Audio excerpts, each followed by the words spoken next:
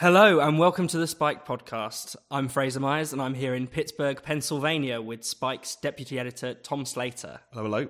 And joining us down the line from London is Brendan O'Neill, editor of Spiked and host of the new monthly podcast, The Brendan O'Neill Show. Hello. This week we discuss the Labour Party's democracy problem. Professor of Political Science Sherry Berman explains how identity politics undermines democracy. And finally, we talk about the billboards removed for defining the word woman as adult human female. Labour will vote against the Chequers plan or whatever is left of it and oppose leaving the EU with no deal. We'll keep the option of a people's vote on the table, and that will be a referendum on the deal itself, obviously. We must have other options. Our options must include campaigning for a public vote, and nobody is ruling out Remain as an option. This week, the Labour Party had their annual conference in Liverpool. Many Labour members were excited by the prospect of greater democratic control over selecting their constituency MPs. But on the big democratic question of our time, there is much less enthusiasm. The vast majority of members voted to keep open the option of a second EU referendum. Labour's Brexit Secretary Keir Starmer refused to rule out having Remain on the ballot, to rapturous applause. Brendan, can you tell us your thoughts on this contradiction? I think it's fascinating, the Labour Party conference, because it's given us a really clear snapshot of what the Labour Party is now, which is this predominantly youthful, very bourgeois, anti-Brexit, and essentially anti-working class organisation. And I think that the really striking thing about Corbyn's Labour Party is that they posture against the old Tony Blair Labour Party. You know, they would define themselves against Blairism all day long. But they share something incredibly important in common with the Blairites, which is this is the exact same phenomenon whereby a pretty aloof, middle-class, professionalised or academic section of society has taken over a party that used to be or was ostensibly for working class people. That's exactly what the Blairites did in the mid-1990s, and now that's exactly what Corbynistas have done today. And you could really see that at the conference. You could see how bourgeois this party has become, how distant it has become from its traditional working class grassroots support base through the issue of Brexit, through the fact that a pre-conference poll suggests that 86% of Labour members want a second referendum. As you say, Keir Starmer's promise that Remain could still be an option on a future referendum got rapturous applause from the audience, because this is an audience of pretty much, metropolitan, middle-class, woke Remainers. So we had a really interesting snapshot of a party that is just completely cut adrift from its traditional supporters and has moved in a completely new direction. And I think that's the story of the Labour Party conference, even though it's definitely not the story that the Labour Party itself would like to tell. No, I think Brendan's absolutely right. And what's really fascinating, I think, about Labour Party conferences, as Brendan says, the Labour Party has been drifting away from its traditional heartland, from its traditional working class constituencies for decades. It's something which has been tumbling for 20 or 30 years. What's been fascinating is that Corbyn has sped up that process. So when he first came in, there was a lot of this excitement that he was kind of putting things back on this kind of old Labour pro-worker footing. But it was under his leadership that at the 2017 election, social class ceased to be a predictor of how people voted in that election, and that is absolutely fascinating. But I think what's interesting, and I think what the Brexit issue in particular really highlights, given the fact that over 60% of working class people in Britain voted Leave, is that it feels like not only is Labour no longer the party of the working class, they kind of don't care about that fact. They seem to embrace it. You saw, I think it was really perfectly summed up by the point in which Keir Starmer made this point in his speech about no one is saying that Remain is off the table. And then the cameras just panned out from a very angry-looking Dennis Skinner as everyone else around him stood up and, erupted in rapturous applause, something made even more poetic by the fact there was 2 empty seats next to him. And that moment, I think, just really summed up the fact that not only has Labour become a thoroughly bourgeois party, as it has been over decades and decades, but at this point they kind of don't care. They realise who their constituency is. It is students, it is middle class people, it is kind of, as Brendan was saying, kind of woke professionals. And they're just not really trying to hide it anymore. And I think that's really what this betrayal, frankly, on the question of a second referendum represents. There were two kind of moments that summed it up for me, this transformation from the politics of representing working class people to the politics of woke. And there was a young delegate from the Northeast who suggested that the EU was anti-worker, that the Brexit vote needed to be respected in order to hold on to voters in his area. And he was met with boos and jeers, whereas someone else who basically suggested that the chair should stop using gender-specific identifiers, so should stop saying, the woman over there, please, or the man over there. And that was met with applause. And that, for me, really summed up the transformation of the kind of politics that Labour pursues. I think Labour is arguably now the most elitist party in Britain. You can see that in its social makeup. It is increasingly middle class in terms of its membership. You can see that in the kinds of political approaches it takes, in its allergy towards Brexit, and in its adoption of these incredibly eccentric woke outlooks, which they have no idea how alien and bizarre they sound to most ordinary people. And on the issue of the second referendum, as suggested by the 86% of members who want one, it's even more out of touch than other sections of the political and cultural elite. So this is the most elitist party. And so the great irony of its slogan, for the many, not the few, is that the party itself completely turns that on its head. This is a party for the few, which is isolating and in some cases physically booing its traditional members from the Midlands and the North and other areas and Wales where, support for Brexit is very strong among working class traditional Labour voters. I would go so far as to say that Labour is now objectively anti-working class because, firstly, in terms of the policy it adopts, it embraces very paternalistic policies in terms of cracking down on gambling and junk food adverts and all these other very middle-class moralistic measures to correct the plebs. You can see it also in terms of their inability to come up with any serious structural economic vision that might provide people with gainful employment. And I think Jeremy Corbyn's plan to coat the country in wind farms and wind turbines, as if the future of the country is some kind of wind revolution, is completely bizarre and is not going to have any real impact on joblessness. And of course, you can see it in the fact that the great cry for democratic power that was made in this country 2 years ago fills the Labour Party with dread because they don't want ordinary people to have that kind of power. They don't want ordinary people to have that kind of influence because fundamentally they don't trust ordinary people, as can be seen in the way in which they are a very anti-tabloid newspaper, and Jeremy Corbyn got possibly his loudest cheer when he promised that they would do something about the press. You can see in all their various policies, what we have here is a very aloof strata of society that actually looks down its nose at ordinary people. So we're coming really to a new era in which Labour is not only failing to represent the working classes, but is actually against working class interests. The sooner working class people stop voting for Labour, the better off politically this country will be. I think this week at the Labour Party conference, we've really just seen the kind of lie of Corbynism unfurl before our very eyes. Because when Corbyn came in, the idea was that he was going to do two things. The first one was to put Labour back on this old Labour pro-worker footing, that he was going to reconnect with working class people, reconnect with the core Labour mission. As we've already talked about, that hasn't panned out too well.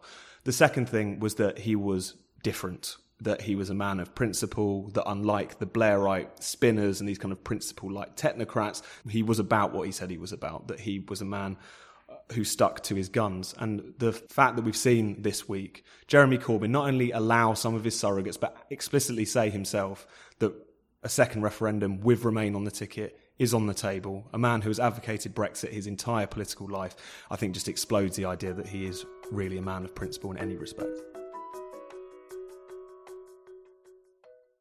You're listening to the Spike Podcast. If you're enjoying the show, why not give us a rating and a review? It really helps new people find the show. Up next, identity politics. Identity politics is everywhere today. Appeals to group identities dominate election campaigns. Although identity politics has come to be associated with the new woke left, the political scientist Sherry Berman argues that it's the right who benefits most from this approach. Not only that, identity politics is undermining democracy itself, she argues. I caught up with Sherry Berman at Columbia University in New York. Sherry, welcome to the show. Welcome to the Spike podcast. I'm happy to be here. First off, Steve Bannon famously said that he couldn't get enough of the left's race identity politics. What did he mean by this? Well, presumably what he meant was that the more that the left talked about race, the more that his particular base would be activated.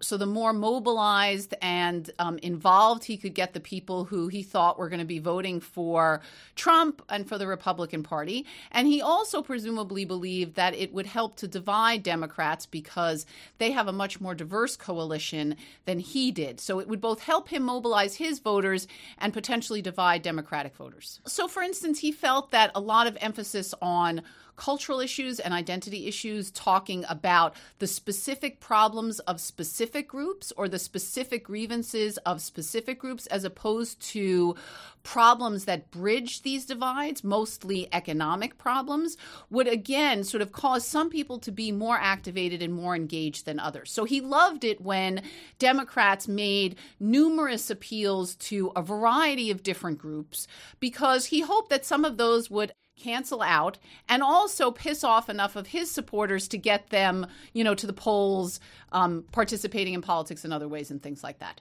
Can you kind of tell me why identity politics is particularly destructive for the left? Over the past generation, the Republican Party has become a fairly homogenous party. It is dominated very heavily by white voters who are not in major metropolitan areas, who tend to be more culturally or socially conservative, who are often quite religious and are, in their political views, quite sort of conservative. And so that's a relatively homogenous group, and it's a much larger percentage of the Republican Party than any one group is of the Democratic Party.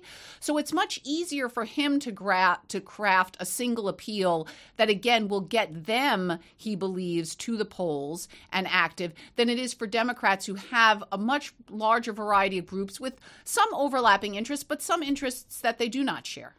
Do we also misunderstand political developments if we see everything through the lens of identity politics? I mean, to give an example, Trump's election is widely seen as the product of a white lash or, as a product of unreconstructed racism. I mean, is that a problem when we explain politics through that lens? Because, for instance, a lot of Trump voters will have voted for Obama twice in a row. Is it even true to say that America is becoming more racist or more racist than ever? On some level, there has clearly been a backlash since 2016. So the very fact that Trump was elected and has then used these coded and often not so coded appeals to mobilize his voters has, in fact, I believe, increased not only divisions within American society, but the prevalence or the acceptability of certain kinds of views. He's activated, I think, certain kinds of prejudices and certain kinds of biases.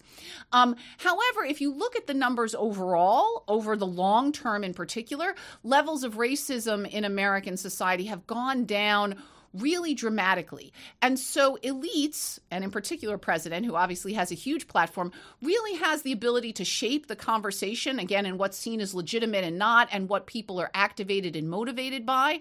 But the long-term secular trends were actually going in the right direction, not quickly enough, certainly not extensively enough, but definitely in the right direction. And I think what we've seen since 2016 is an attempt to kind of, again, play off a lot of fears that had been diminishing or submerged and really, again, make them once again a kind of mobilizing force in politics. Is there a sense that when people line up in terms of identity along partisan lines, that actually, in many ways, that can obscure the kind of real divisions and also the real agreements that people have politically? Yeah, I mean, absolutely. I mean, one thing that's happened in the United States over the past generation is you've seen this incredible sorting process. As I mentioned earlier, what's happened is the Republican Party in particular has gotten more homogenous over time in a whole variety of ways. And so you have fewer, first of all, cross-cutting cleavages, right? So in a previous era, for instance, you would have had Southern conservatives and Northern liberals in the Democratic Party. You would have had a Republican Party that had some conservatives, but some Northerners who were Republicans, but were much more liberal on both economic and to some degree social issues. And now that's much less the case. And that's very dangerous because it makes compromise more difficult. It makes it much easier to see your opponent as very distinct from yourself and much more threatening. And it becomes, again, much more difficult to play the Democratic game because there's many fewer points of overlap. There's many fewer opportunities for compromise. And there's much greater fear and emotion in politics as opposed to kind of, again, less emotional, somewhat more rational and informed decision-making and political interactions. Is there also a sense that it undermines social solidarity in some way? Yeah, I mean, absolutely. The combination of both the diminishment of cross-cutting cleavages and how that then has encouraged politicians to sow these divisions, make them even deeper, to play off them. In political science, we used to call this in developing countries ethnic outbidding, right? So politicians would mobilize voters on the basis of identities that they surely had, but were not necessarily the most salient part of their public lives, about how they thought about politics, but it's a cheap and easy way to kind of get voters, to mobilize them on these identities, in particular to mobilize them around emotional appeals and fear-based appeals. Fear is an extremely powerful motivator, and it tends to override a lot of other things. So again, I think that what's happened is some of these divisions and biases that were certainly there, but again, were not at the forefront of American politics, became so after the Obama era, and in particular, again, with the rise of the Trump presidency. So do we need to return to a kind of more universal politics? Well, I mean, it would be nice if we could think of ourselves as Americans as opposed to Democrats and Republicans or African Americans and white Americans or minorities and minorities. I mean, clearly for a country to function well, we have to feel like we're sort of in this together, and everybody has to feel like the rules of the game are not biased against them. It's very hard for democracy to work if every time you have an election, if every time you have a political choice, you think that the stakes are so high that you can't afford to lose. If you think that compromise is an anathema, if you think that the person on the other side of the aisle is not just someone who differs from you on his or her policy choices, but again, in her entire perspective on the world, priorities and values, then democracy becomes impossible. So on some level, for democracy to work, we do need to have some, not just cross-cutting cleavages, but some sense of ourselves as Americans who have a commitment to certain shared values and institutions and procedures for our democracy to be able to function well at all. Cherie, thank you so much for joining us on the Spiked podcast. It's been my pleasure. You're listening to the Spiked podcast. Spiked has no paywalls and no subscriptions. It's contributions from listeners and readers like you that keeps us fighting for freedom and democracy. If you'd like to support Spiked, just go to spiked-online.com and hit the donate button. This week, a feminist blogger put up a billboard in Liverpool which said, "Woman, noun, adult human female." This definition of a woman sparked a complaint from an activist who accused the billboard company of being complicit in hate speech. Within hours, the billboard was removed. This is only the latest example of critical discussion around the trans issue being silenced. Is it now impossible to say that a woman is an adult female? Yes, I think it is impossible, or at least incredibly difficult. I think this is a really interesting example of trans censorship and trans authoritarianism. We've seen a lot of that over the past couple of years, but this is a very interesting example because what we have here is an illiberal authoritarian reaction to simply the dictionary definition of what a woman is. So you now cannot say in public what a woman is. You cannot define a woman without upsetting this rather eccentric campaign group and its various so-called allies. And I think what it really points to is how Orwellian the trans outlook has become, because not only are they trying to say that a man can become a woman or a woman can become a man and all these things that many people consider to be very questionable claims, but they also want to rewrite language itself, rewrite words themselves, and really dig down and change the way in which we speak and the way in which we understand each other. And I think the fact that they are trying to erase the dictionary definition of womanhood from the public sphere is a really good example of that. I think there's also a very powerfully misogynistic streak in this, because the guy who complained about this poster was a man. A lot of trans activists are men who claim to be women or who are in the process of becoming trans women. And these men, these born men, are constantly shouting down actual women and preventing them from speaking in public or from having public meetings. That strikes me as illiberal and misogynistic. And I'm amazed that anyone who considers themselves progressive supports this increasingly strange and worrying movement. The thing about the transgender movement, it's making claims and assertions which effectively upend, for most people, common sense, thousands of years of biological truth in many respects. It's really trying to do some pretty radical things, shall we say.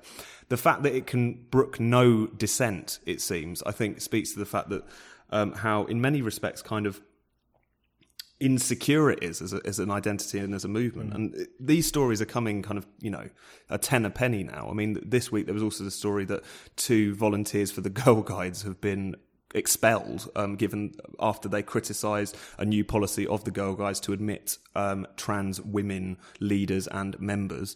They just criticised it on Facebook and they were instantly kicked out. It was only a few weeks ago, of course, that the Merseyside police began investigations into this campaign group that were putting out stickers that said women do not have penises. Again, this is a statement which fundamentally is, for the vast majority of people in Britain, clear, biological, commonsensical fact. And what's strange to me is not necessarily just the intolerance of trans campaigners, small and unrepresentative though I'm sure they are. It's why so many institutions, whether it's the Girl Guides, whether it's the British government, whether it's polite society in general, feel the need to uncritically roll over in front of these claims. That seems to me to be the strangest and the kind of most core problem at the heart of this. And I'd add to those lists of institutions in support, in particular, of, say, the Gender Recognition Act. It's the Labour Party, the Conservative Party, even the Church of England have come out in favour of this new law to allow people to self-identify as whatever gender they please. And any questioning of that is, as you say, completely shut down.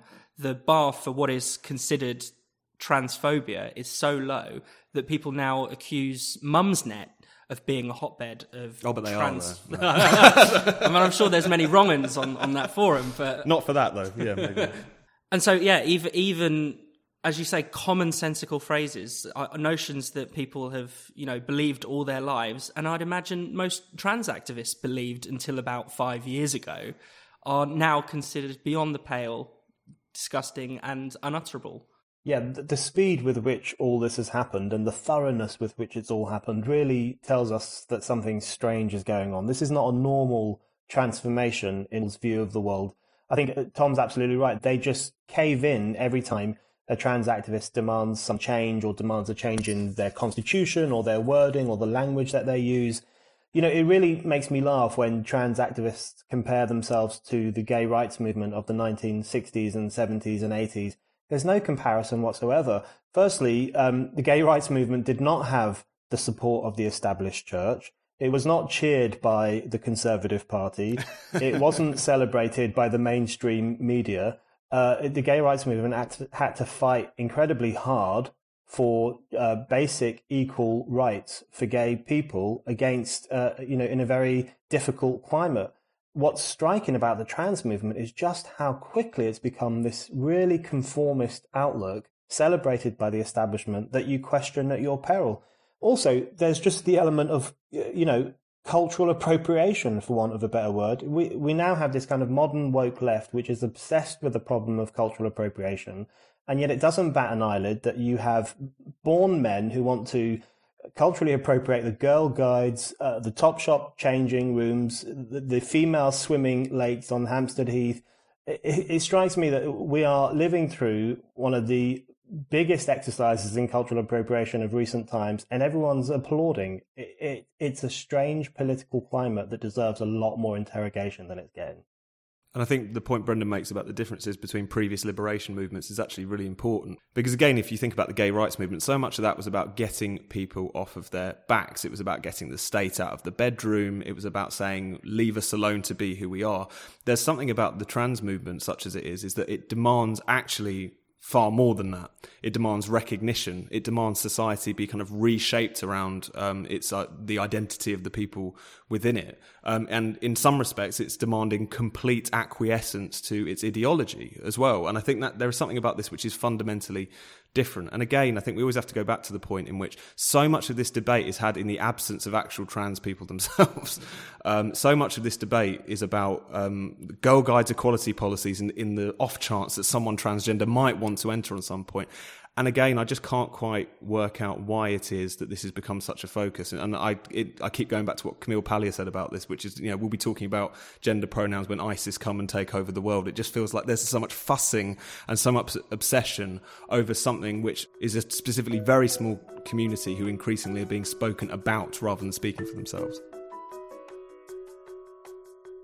You've been listening to the Spike Podcast. If you enjoy the show, don't forget to subscribe and maybe even give us a rating and a review.